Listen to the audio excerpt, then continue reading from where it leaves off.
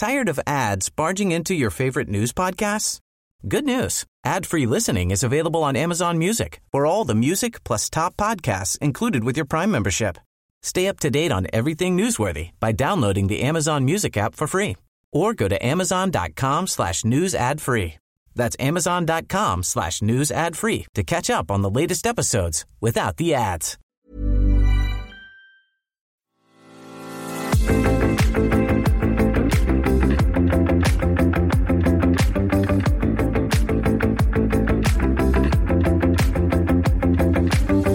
The Unconventional Soldier, a military podcast brought to you by two British Army veterans in association with ISAR.com.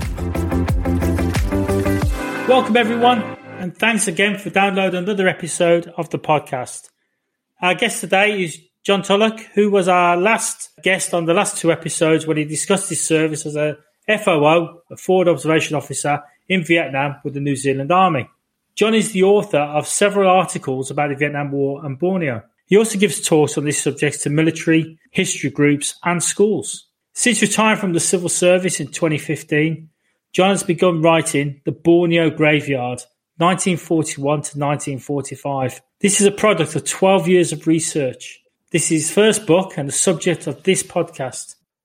Borneo was the land of the headhunters, and it was a World War II graveyard for POWs, internees, locals, Javanese and Japanese. John's book follows the raising of 5 Royal Artillery Air Defence regiments in 1939, the deployment in late 1942 to Southeast Asia, their short campaign in the Netherlands, East Indies, and eventual captivity as POWs in Java and North Borneo.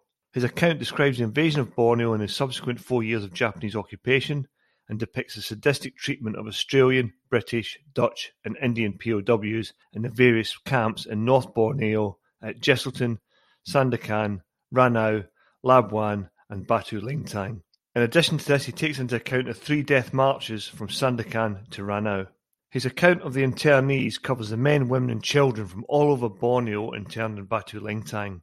They experienced the unspeakable behaviour of the guards, and several internees were killed or massacred trying to escape the Japanese regime or gratuitously executed before liberation. In addition to this, the locals of Borneo suffered terribly, with torture, executions and massacres occurring throughout. Malnutrition, starvation and death were endemic. Tribes exacted their revenge and over 8,000 Japanese died during the withdrawals in Sabah. The secretive Z Force gathered intelligence, trained local guerrilla fighters who harassed and exacted a heavy toll on the Japanese. Finally, John covers the convalescence at Labuan of all the POWs, followed by the repatriation to the UK and the dreadful wall of silence experienced by so many of them when they got back home. John, it's great to have you on the pod again.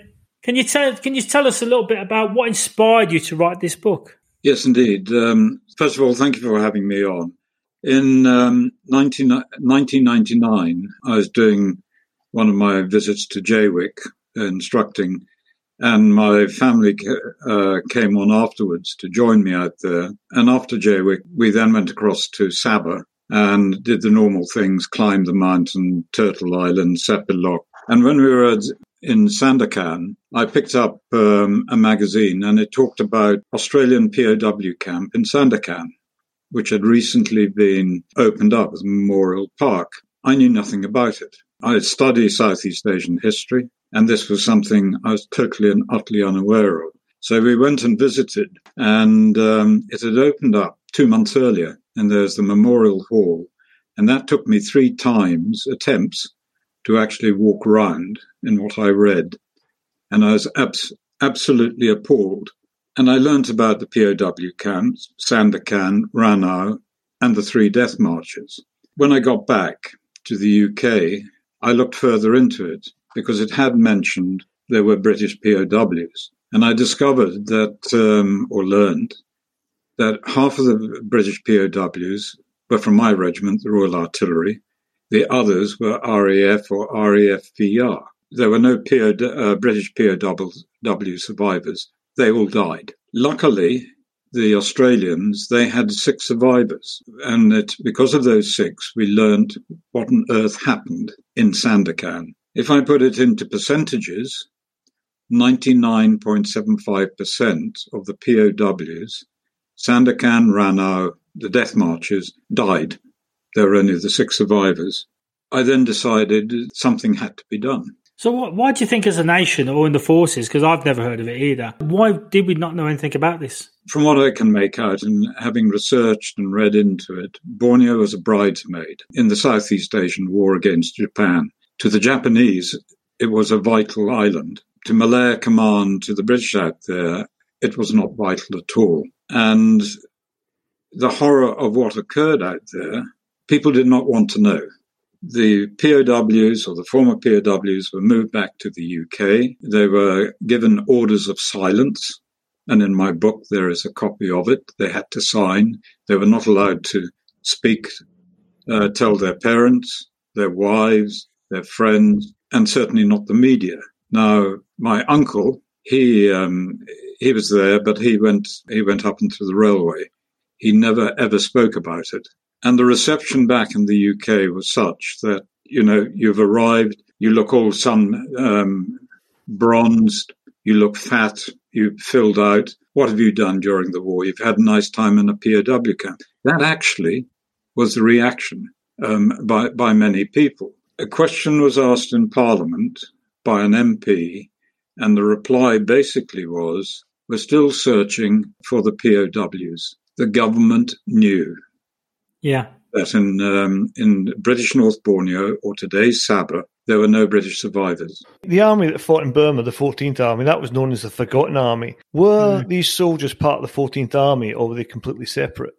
They were totally, utterly separate. In British North, the Sabah, they were gunners, all air defence, who initially actually were going to Basra. Their desert uniform and all the rest of it. The first convoy was then diverted to Singapore, 6 heavy anti-aircraft and 35 light anti-aircraft. But the ship carrying all their equipment went to Basra. In Singapore, they had a massive ordnance depot. And so they were able to re-equip, redress into greens. And within 24 hours of arriving, they were in action. 6 heavy anti-aircraft. At the end of January, were sent over to Palembang in Sumatra, 3.5 with 2 batteries of 3.5. 3.5 remained in Singapore with 2 batteries from 6 heavy anti-aircraft. That regiment, 3.5, was basically decimated, and they became part of the Gunner 600 at Balalai Island in the Solomons. And the reason why 6 went to Palembang in Sumatra was that there was the airfields in Singapore were basically becoming inoperable due to Japanese bombing. So they moved across into the Netherlands, East Indies, so they could support Singapore from there. The other convoy with the other 3 regiments, they went to Batavia, today's Jakarta. They arrived there in their sand-coloured uniform. Some of them remained in that uniform throughout. They fought in the Dutch East Indies.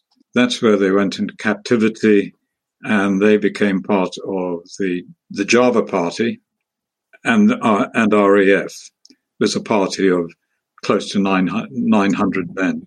And they're the ones that went to British North Borneo, initially to Jesselton.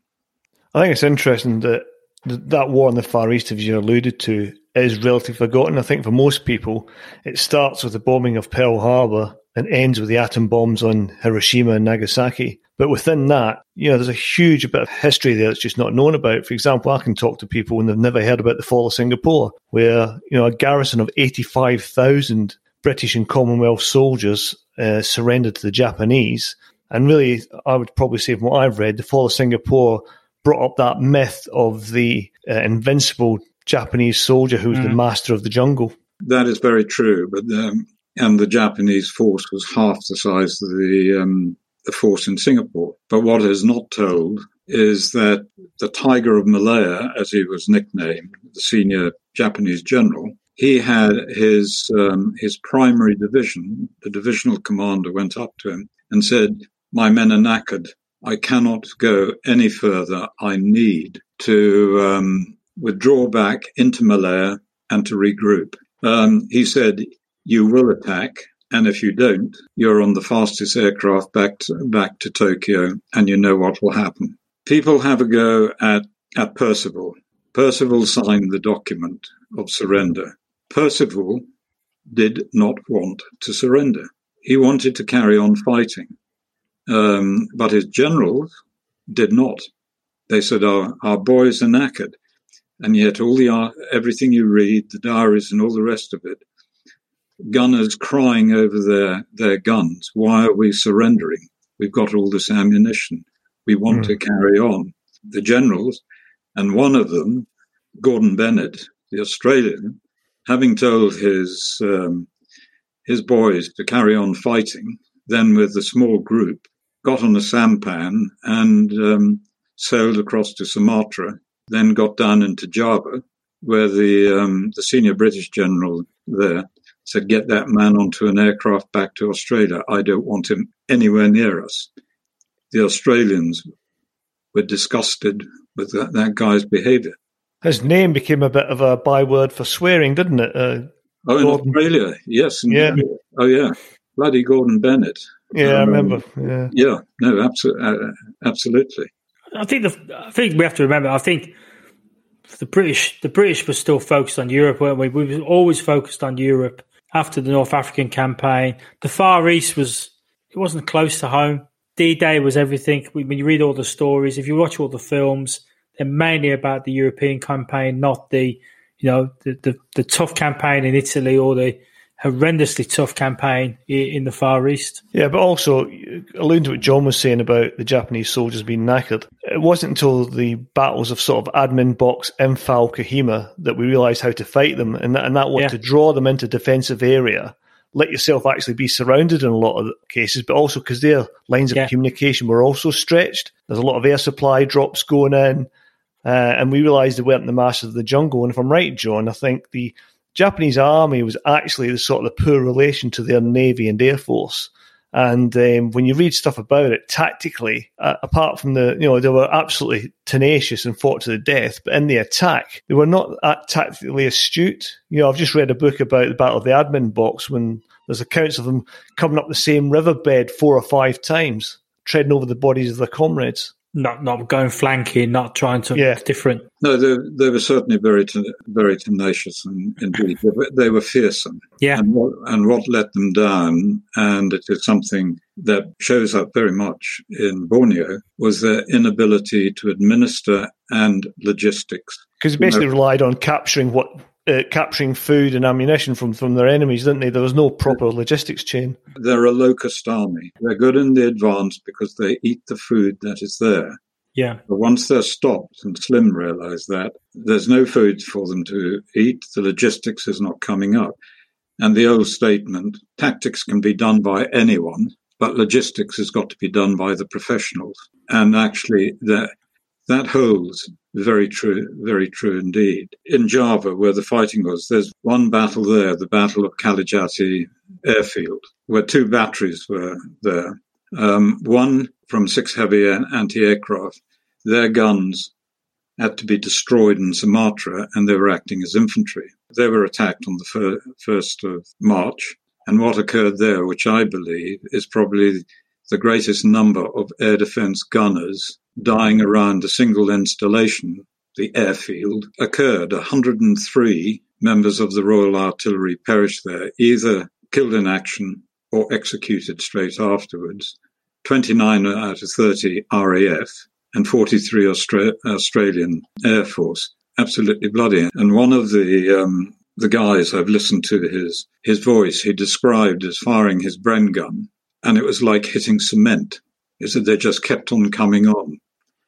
And then he decided discretion was the best part of valour.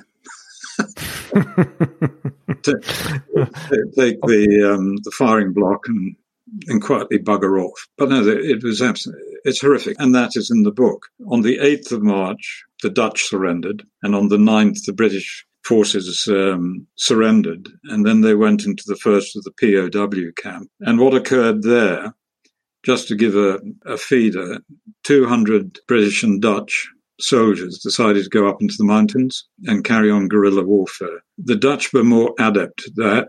The British soldiers were not, and they were gunners. And they were rounded up very rapidly indeed, stuck into pig baskets, put in the back of trucks, driven around for people to see, and then taken out into the sea on back of trawlers and dumped overboard. A few judicious shots, they drowned or the sharks got them. In another instance, submarine, Dutch women and children were ordered on board on the decks. Submarine went out. They were told they were going to join a merchantman, which would take them to Singapore, you name it. Once out of sight of land, it then submerged. One Dutch woman survived because there happened to be a Javanese fisherman who watched it. That particular submarine commander was never brought to justice. And in one of the POW camps, the Dutch women had been passing food through the wire to the British POWs. And this was mainly fruit and things of that nature, with vitamin C is essential.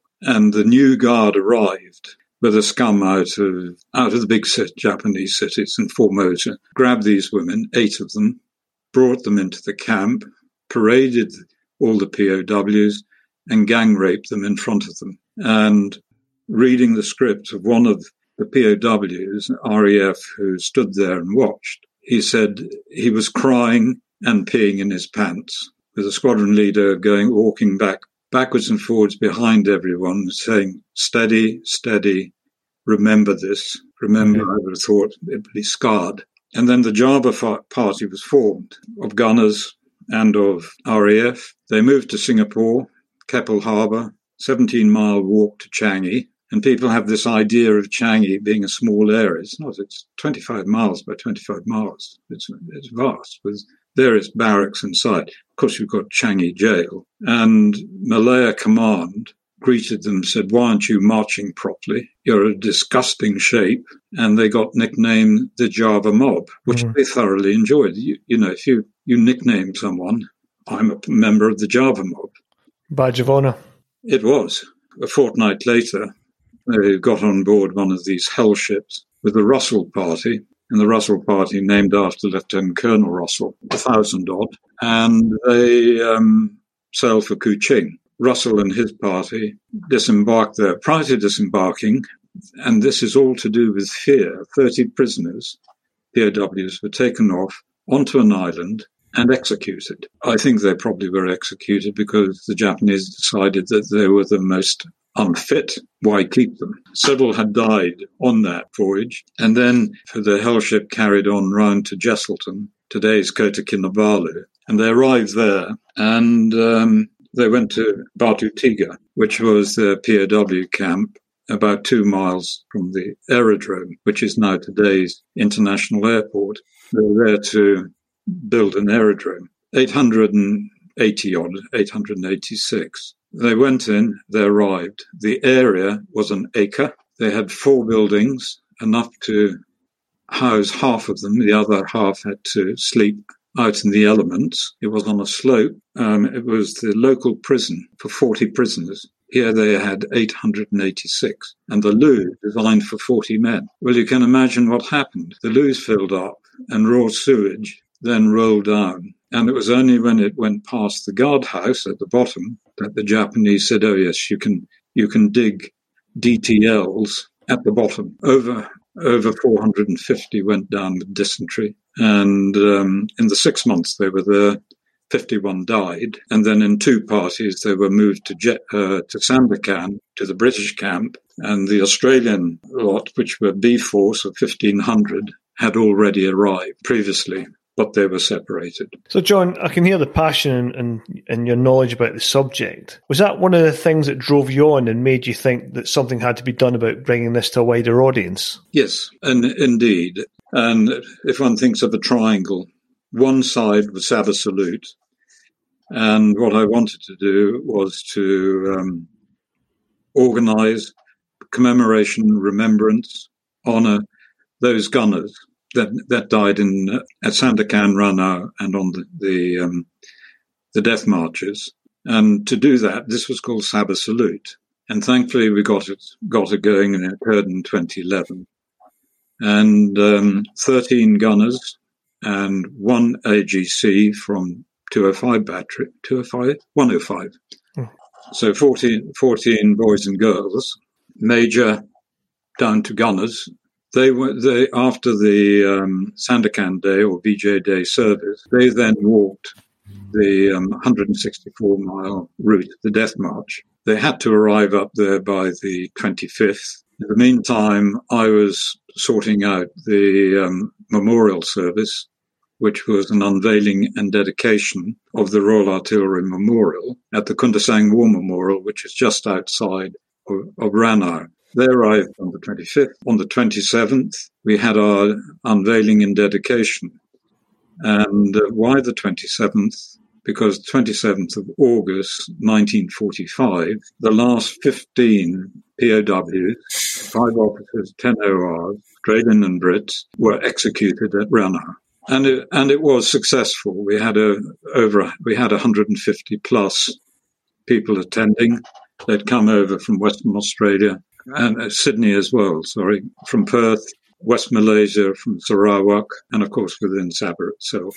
The second bit was doing a Roll of Honour, and that was with all Australian and British POWs that perished in Sabah. The detail in there was 11 columns of detail, number, rank, name, to where they're buried, etc. That took a long time to get that detail, and that I then presented to the Sabahan government, and that lies in the museum there. And I also presented it to the Royal Artillery at the Service of Remembrance at Hyde Park, formerly done, and that now lies in the church at Lark Hill in display there. And the third part of the triangle was the book. So, John, what is your book about? If you could just give us a synopsis of your book. It's in 5 parts. The first part is the raising of the regiment and moving to Southeast Asia. Part 2 is Borneo and the invasion of Borneo, the Japanese occupation, liberation of Borneo, and the Agus, Samet, and Obo operations, and then Labuan and repatriation.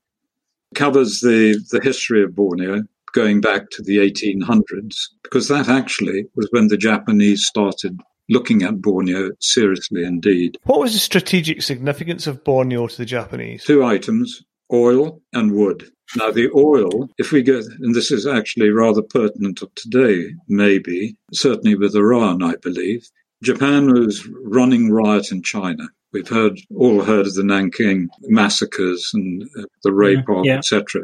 What they were doing there was quite appalling. And America, ourselves, and the Dutch, all 3 of us said, we've got to somehow stop this. Sanctions will stop the oil. Where was Japan getting her oil from? Palembang and Borneo, Sumatra and Borneo.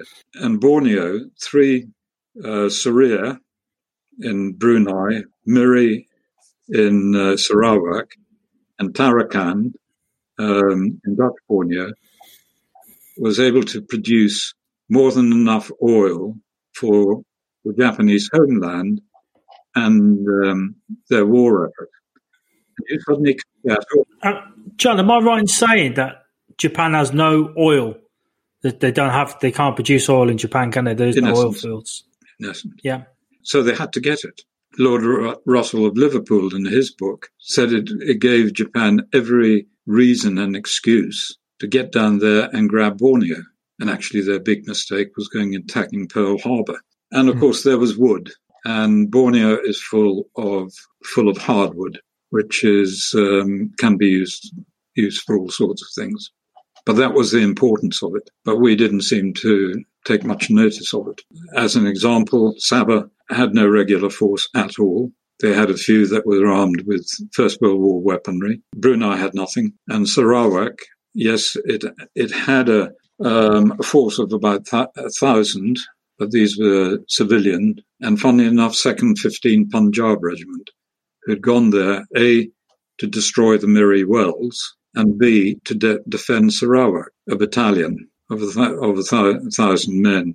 And here's one of the most epic stories, which I write about. On the 25th of December, they start a fighting withdrawal for 800 miles through the Borneo jungle.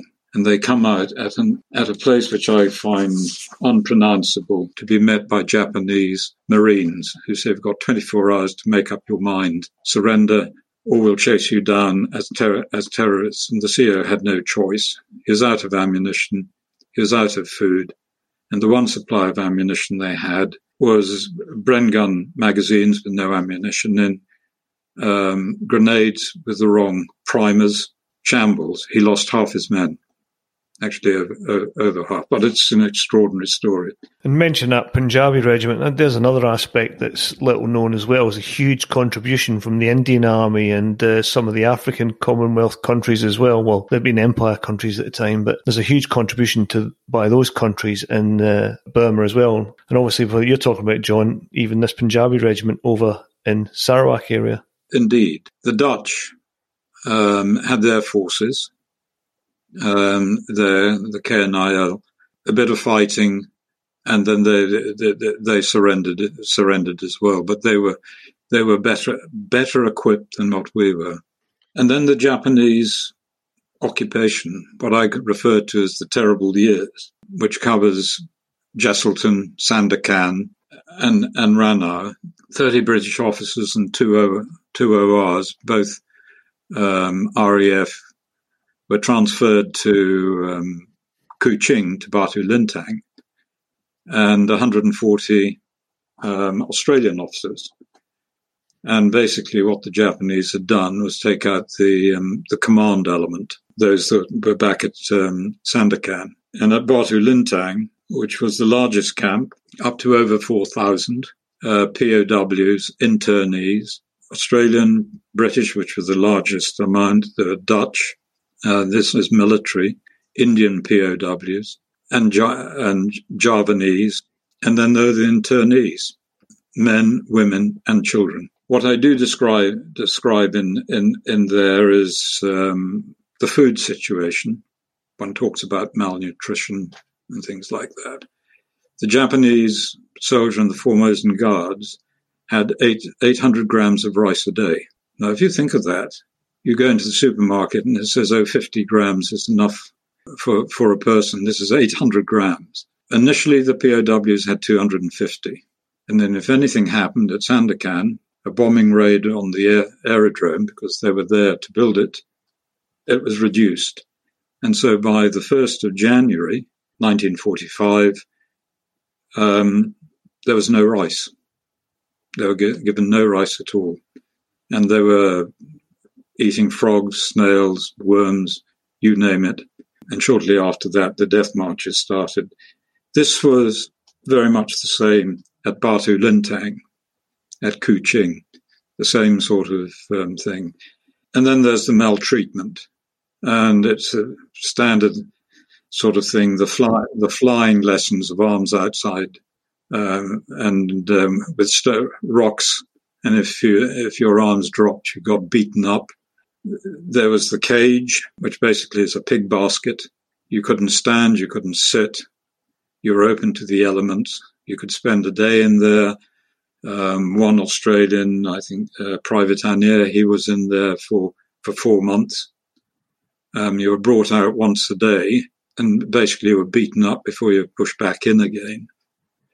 The medics were doing their best, and when they passed them water, putting in some form of painkiller in there, if they had it. And in Kuching, they called it the dog kennel. Now, the cage at Sandakan was made all of bamboo. The dog kennels in Kuching were made of bamboo and barbed wire. Botox Cosmetic, out of botulinum toxin A, FDA approved for over 20 years. So, talk to your specialist to see if Botox Cosmetic is right for you. For full prescribing information, including boxed warning, visit BotoxCosmetic.com or call 877-351-0300. Remember to ask for Botox Cosmetic by name. To see for yourself and learn more, visit BotoxCosmetic.com. That's BotoxCosmetic.com. Tired of ads barging into your favorite news podcasts? Good news. Ad-free listening is available on Amazon Music for all the music plus top podcasts included with your Prime membership.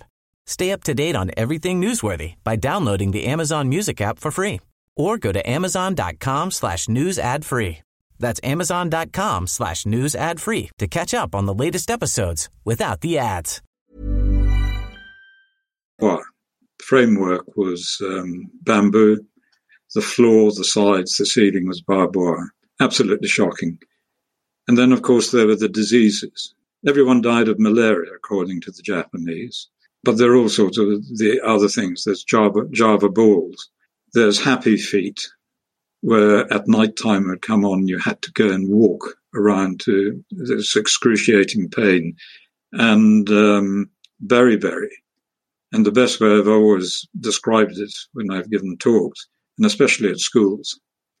So go and find your father's Wellingtons and fill it up with water and then start walking. And you try walking 164 miles like that. Beriberi, your legs just fill up. One prison POW, the doctors took over 8 pints of water off him, and he still died. And there's wet beriberi and there's dry beriberi. And that's vitamin deficiency, isn't it? Beriberi, is it vitamin D, I think? It's, what is Marmite? D. Yeah. Oh, vitamin B, yeah. And that, if I was giving a talk to in public, I'd bring out my bottle of Marmite. And so that would have saved a lot of lives. They'd have a bit of meat for their food, which is the size of an OXO cube, once a week. Fish heads, which were generally rotting. Then I bring out the business.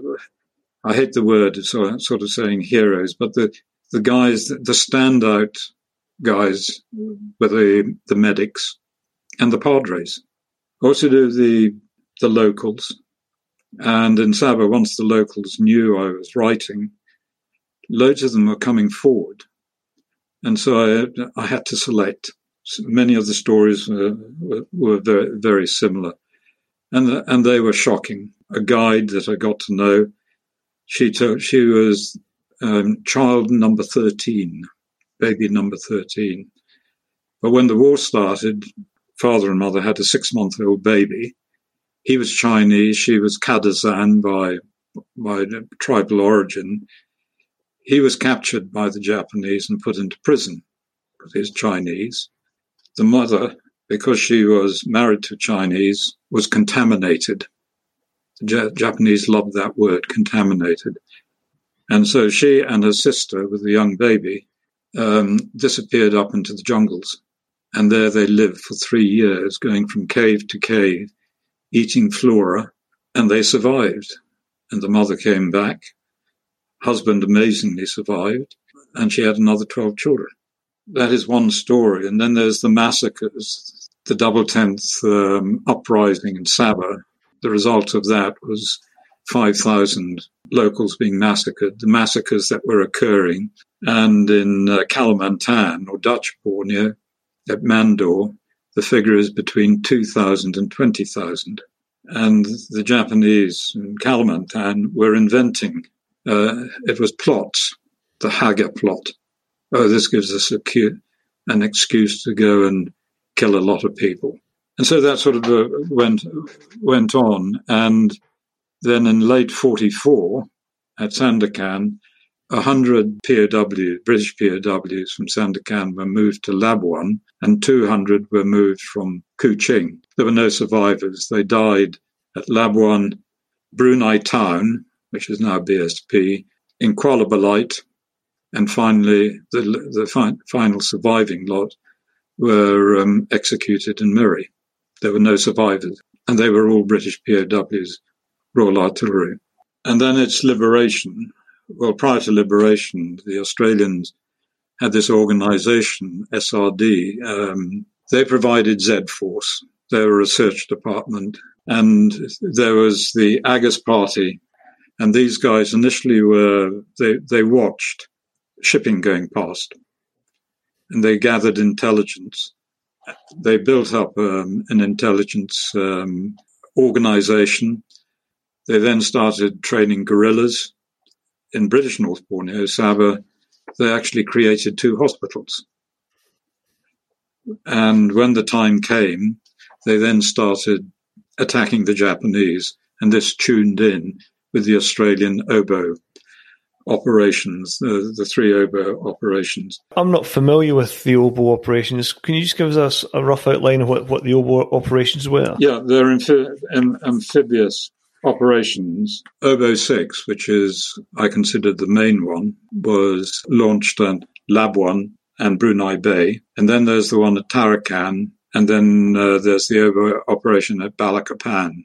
Both those two are in Kalimantan. But if I concentrate on Obo 6, which was a massive operation involving air, sea and land, having landed, the Japanese, they put up a good fight on Labuan Island. The Australians moved onto the mainland and pushed down the east coast of British North Borneo and then southwest down towards Brunei. And basically that was securing the main places. Everywhere the three places where they landed, it was hard fighting. And it's the first time the Australians have ever done amphibious operations, and they were highly successful. Were any Japanese soldiers or officers held to account for their actions via war crimes trial? Yeah, they were at Labuan and at Rabaul. And the key one was Lieutenant Colonel Sugar, who was the commandant of all POW camps in Borneo. He surrendered, was moved to Labuan, and escaped the gallows or the firing squad by committing harikari with a bottle. His batman found a bottle and he killed himself. Others were tried, were either shot or hanged. One who's hanged, a nasty piece of work. He actually bit one of the guards as he was being taken up to the gallows. The warrant officer in charge of the Miri executions, he was brought to justice, but a lot got away. And then, of course, you had the San Francisco Agreement in 51, where all war crimes would cease. And shortly after that, the Japanese forgave them all, then released those that were doing life, etc. No prisoner, Japanese POW, did more than 10 years. And when the last prisoner left the prison in Tokyo, the bulldozers lined up and destroyed it. It's gone. It's a strange thing that, though. The Japanese have never sort of, you know, I think, was it in the 70s, you had the German Chancellor go to Paris and beg for forgiveness, more or less. But the Japanese have never admitted any wrongdoing for their part in the Second World War, have they? It seems to be a national thing that they just don't want to come to terms with. They've said they've regret, isn't it? Regret, but they have never apologised, I don't believe. Certain companies have apologised because they want to build a factory. It's strange how the Japanese military and hierarchy were treated very differently to the Germans, who, if you were a guard at a concentration camp, we pursue them to the 80s and the 90s. We still pursue them. But there was an element of that after the Second World War where they didn't pursue them at all because they basically brought them into the government and the civil service of Germany to help it run, didn't they? And one of the horrific things about Obo operations sent what they call the Kuching Force to Kuching to liberate Batu Lintang POW camp. And they arrived on the 11th of September. There was Sugar and his foul team handed over, etc. And they found in his paperwork, in his desk, and a briefcase of one of his officers, an order that internee women, children, and nuns were to be given poisoned rice for their breakfast. Internee men and Catholic fathers to be shot and burnt. 500 POWs to be marched to the mountains, then shot in the jungle, burnt and buried in pits. The sick and weak left at Batu Lintang to be burned to death. The entire Batu Lintang camp to be burnt, destroyed by fire. And that was going to occur, but the Australians arrived 4 days before it was going to occur. The war had already finished a month before. Was this after the surrender of Japan? 15th of August. This was on the 15th of September that was going to occur. It's shocking. And then, of course, early 45 up in Ranau were the 3 death marches. The first march, 29% died on it. They were carrying goods. And there were nine groups. I've walked half of it, and that was from a place called Boto to to Ranau, and I did that part because that was jungle. And today, the first part is all oil palm plantations, and so it bore no resemblance. And I wanted to get a feel, and we just crossed stream after stream after stream. In fact, I fell at one place and cracked 3 ribs, and here I was with proper clothing, boots, and all the rest of it, and fit. And these POWs were in a parlor state.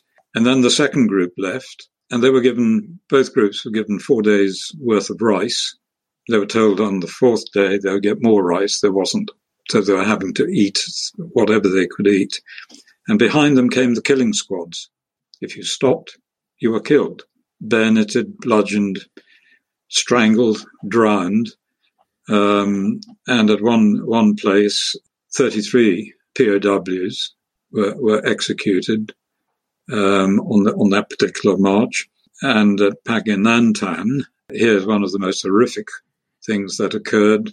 Kempai and Tai, who were just down the river, came up on the boat. These are the Japanese secret police, weren't they? We want fresh meat. You. So they grabbed 2 prisoners, executed, and then butchered the meat, and then butchered the bodies for their fresh meat. Another delightful thing they were doing, grabbing a prisoner during the night and taking a strip off the leg where there's a bit of decent flesh, and that was a death warrant in itself. So it would give taste to their rice. There's a lot made, John, of the sort of the Bushido code of the Japanese army, this whole warrior culture and ethos that they had. But from your research and what you've seen, that level of cruelty, was that just sadism, or did it tie into this code of Bushido? What's your view on that? Yeah, it's a strange thing. I suppose if you take Bushido to its original state, there is a code of chivalry in it. But then when the powers to be became Tojo, who became the prime mover, this is the new Bushido. This is how we're going to behave. Prisoners, you must never be a prisoner. You fight to the death, and therefore, if you take a prisoner, they're not even worth what they are. So if they can't be of any use, get rid of them. So kill them, which is really quite a simple process. And one's got to say that they treated their own. The Japanese had their own death march. They shot their own who couldn't keep up because they were a liability.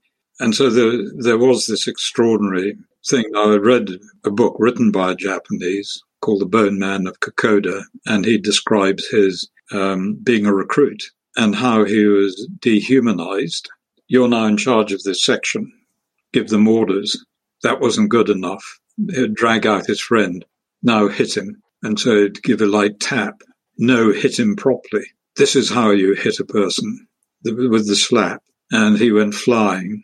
And his friend said, for heaven's sake, whack me one. So they ended up slapping each other. And here's the thing about slapping. You see it across the face. There are 2 ways, across the face or across the ear. And if you do it across the ear, you rupture the eardrum. Reading Weary Dunlop's book, he was an Australian iconic doctor in Java. And in his notes, I think it was something like 34 POWs with burst eardrums due to the slapping. And so this sort of beasting occurred, and so that is how you treat people. The second party death march group arrived at Ranau. They were greeted by 6 POWs, and they asked, where are the others? They're dead. They're exterminating us. And that 6 was 6 out of 454. And then the third group left, which were 70-odd. Majority were British POWs. They never got past mile 30, and they were executed along the route, leaving 218 or so behind in Sandakan. It's interesting, during my chats with people in FIPO and the organisation, people talk about the crucifixion. We don't know where but there's no paperwork, no nothing on it. Well, the crucifixion actually occurred at Sandakan, and it was the senior British officer, a captain, Royal Artillery, who he's a tall man, 6'6". Right at the end, he went and killed a pig, which was the Japanese had a little compound there, and they cooked it up, and he wanted it for his men. And the Japanese were beside themselves. Who did this? And he stood up and said, I did it for the welfare of my men. They stuck him in a cage for the night. The following day, they crucified him, then disemboweled, put a nail through his forehead. I won't go any further than that, but it's in the book. When that information came out by a local who said this had occurred, the Australian party that came along, they were the burial party, finding out information, etc. Oh, we don't believe that. And the guy said, yes, he's buried here, and eventually pointed, no, he's buried there. So they dug up and they found this 6'5", 6'6" person who had brick clothing on, nails through the feet, through the hands, disemboweled, and one through the forehead. And they said, the Japanese commit cannibalism. They had orders that they could do so if they were hungry, as long as it wasn't a Japanese. When the prisoners all came back to the UK and back to Australia, why did the government silence them? We knew everything that was going on in Germany and Europe. Why was it silenced about the Far East? The country was war-weary. The war in VE Day had occurred. They'd beaten the Germans. The country was in a parlous state. Actually, people were not interested in this lot out there at all. And the POWs, if I go back to Lab 1, they were put into the Australian hospital, 24 field ambulance. And the Australians were absolutely fantastic. Good Aussie tucker is the only way to describe it. They filled up, put on weight. The doctors were all over them. In the book, there's an RAF officer who had X number of teeth extracted, and the dentist said, how on earth did you survive with the pain? And he said, you just get used to it in the end. They had tea parties on the beach. They got tanned. They chatted amongst themselves. They couldn't chat to the Australians. And Hilda Bates, an SRN, she described, we are amongst our barbed wire friends. I fear for when we go back. And she really hit it on the head. And so they sailed back and they arrived. And actually, there was no sort of bans and that sort of goings on. They signed this document. As I mentioned, you're not to talk to these people, but there is another bit in there. When you arrive back at a British port, you will be interrogated. What a word. Not interviewed. You will be interrogated. Mm.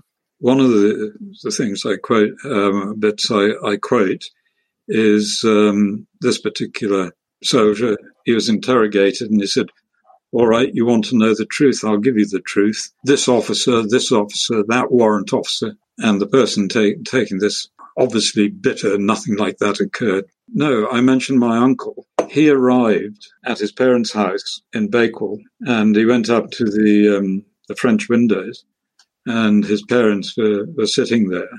His father thought he'd never make it. His mother said, no, he's alive. And there he was. They had no idea, no telegram, no nothing. There was no backup. You mentioned, we discussed General Percival earlier, and you're saying that you felt that, he's got a bit of a raw deal, and you've just mentioned no backup or help there. But can you just tell us a bit about General Percival and what he did after the war to help POWs from the Far East? Yes, General Sir Archibald Percival. He retired in 1946. Very much a reviled man because everyone cursed him for surrendering Singapore. Unfortunately, Churchill sort of led that attack. He was determined that he was going to do something for the former FIPOs and internees. He fought and he got £5 million reparation from the Japanese. Now that is in 1946. Now I've done I went onto the Bank of England site and sort of put in what is £5 million in 1946 to what it is now. It's a massive amount. It's 200 and whatever it is million pounds. He fought their case until he died 10 years later, publicly and behind the scenes. Basically got hold of the FIPO organisation. The government was saying, well, if you want to set up something like that, do it in your own local area. Roehampton Hospital was the FIPO hospital, but then it was made into an NHS hospital. And so we're not interested in FIPOs. These guys were suffering from all sorts of things, diseases, mentally, and Liverpool School of Tropical Medicine then said, we will take on that mantle. And my word, they did. Looked after them, man or woman could go to them. They'd look after them physically, you name it, because a lot of the diseases people were getting out there remain in the body, like dysentery. Malaria can come back viciously, and so forth. And of course, there's the aspect of the mental side, or PTSD. I'm afraid it's a thing that gets bandied around too easily by the non-military, probably being non-PC there. But there was humour. There was good black humour. And one instance is he was an internee at Batu Lintang, and he worked in the hospital. He was an estate manager who had a name for himself as being a bit of a jungle doctor, using various things. And this Japanese soldier came up and said, please, can you sort me out? And he said, what? And so he dropped his trousers. I said, there I saw this disgusting-looking thing hanging down, and said, all right, yes, okay, I can, but you've got to get me a bottle of sake. So he went and got a sake and said, in that, you stuff it full of chilies. Can you get chilies? Yes. Right. Bring it back when you showed him. So he said, look, there are all these chilies. What do I do now? Leave it in the sun for about a week. And don't open it, just leave it then, because what it was doing was fermenting. And then you've got to drink it all. He said, I never saw him again. So, John, what's the story behind the stunning photo used on the book cover? Well, I took that photograph when I was doing my recce for Sabah Salute, and it was in 2010, either the 16th or 17th of August. Sabah Tourism, which is a government department, had given me a driver and vehicle, and in the back I actually had two sons of FIPOs. We drove the basic route of the Death March route. And this particular part, and I was taking photographs with my digital camera, and this particular part, which is a road, a dirt track now, was actually a single man or pony track, or rentis as they call them. And in the distance is Ranau. And I drove over, just click, click, and we carried on down the track. When I got back to Lark Hill, 3 weeks later, I was going through my several hundred photographs to create a PowerPoint to go and brief the director, flicked past this, and then went back and just stared at it. I said, I don't believe this. I got up and walked around, came back, sat down, and said, it's a reflection. It's a reflection of the tile on the vehicle, which was used to protect the dashboard. But it was stunning in itself. So had this towel made the appearance of figures, ghostly figures on the actual photograph? Yes. Is that how it worked? And what it amounted to was the reflection was being thrown up onto the windscreen. And I had it made into a picture which I actually presented to Sabah Tourism and another one to the Kundasang War Memorial. But prior to presenting the picture, I met with the driver and guide and said, look at that. And they said, yeah, it's a reflection from my towel. But John, there are 3 things wrong with it.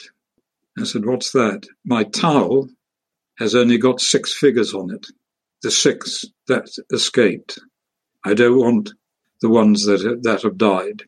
And if you count up, depending on the size of the picture, there's either 14 or 20, or in fact you can get 24.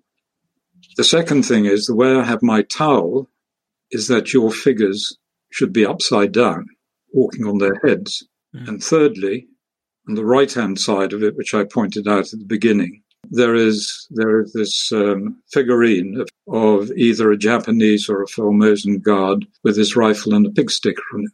That is not there. There is nothing like that at all. And he said, that is really very, very odd. And I thought, that is it. This was in my office. That kept me going in many ways in researching and writing. And that is the story behind it. And what I'll do, John, is you've very kindly supplied me with a photograph of the book cover, and I'll put that up in our social media accounts, and the links for that will be in the show notes. So if anybody wants to track them down, the picture that John's referring to, you'll be able to see it there. John, how can listeners get a hold of a copy of the book? Well, that is through me. I'm the only distributor here in the UK, or the publisher out in KK.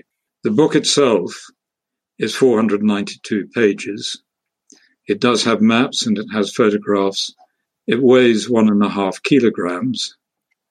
So it's not one you can sort of read in bed above your head type of thing. My email address is johntulloch4145@gmail.com.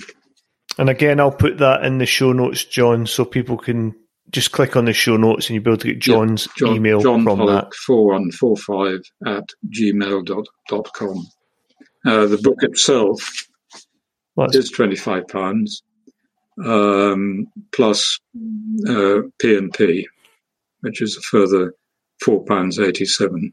That's great, John. Thank you very much for that.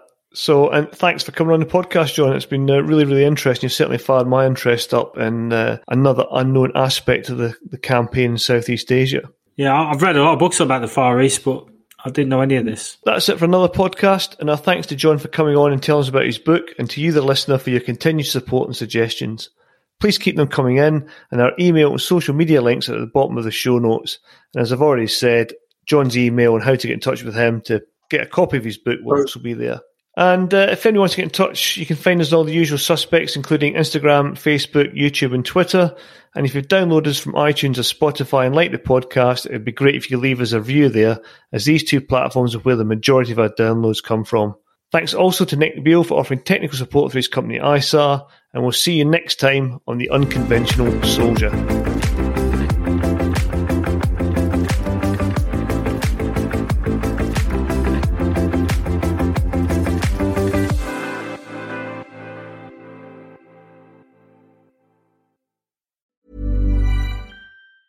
Tired of ads barging into your favorite news podcasts? Good news. Ad-free listening is available on Amazon Music for all the music plus top podcasts included with your Prime membership. Stay up to date on everything newsworthy by downloading the Amazon Music app for free, or go to amazon.com/news ad free. That's amazon.com/news ad free to catch up on the latest episodes without the ads.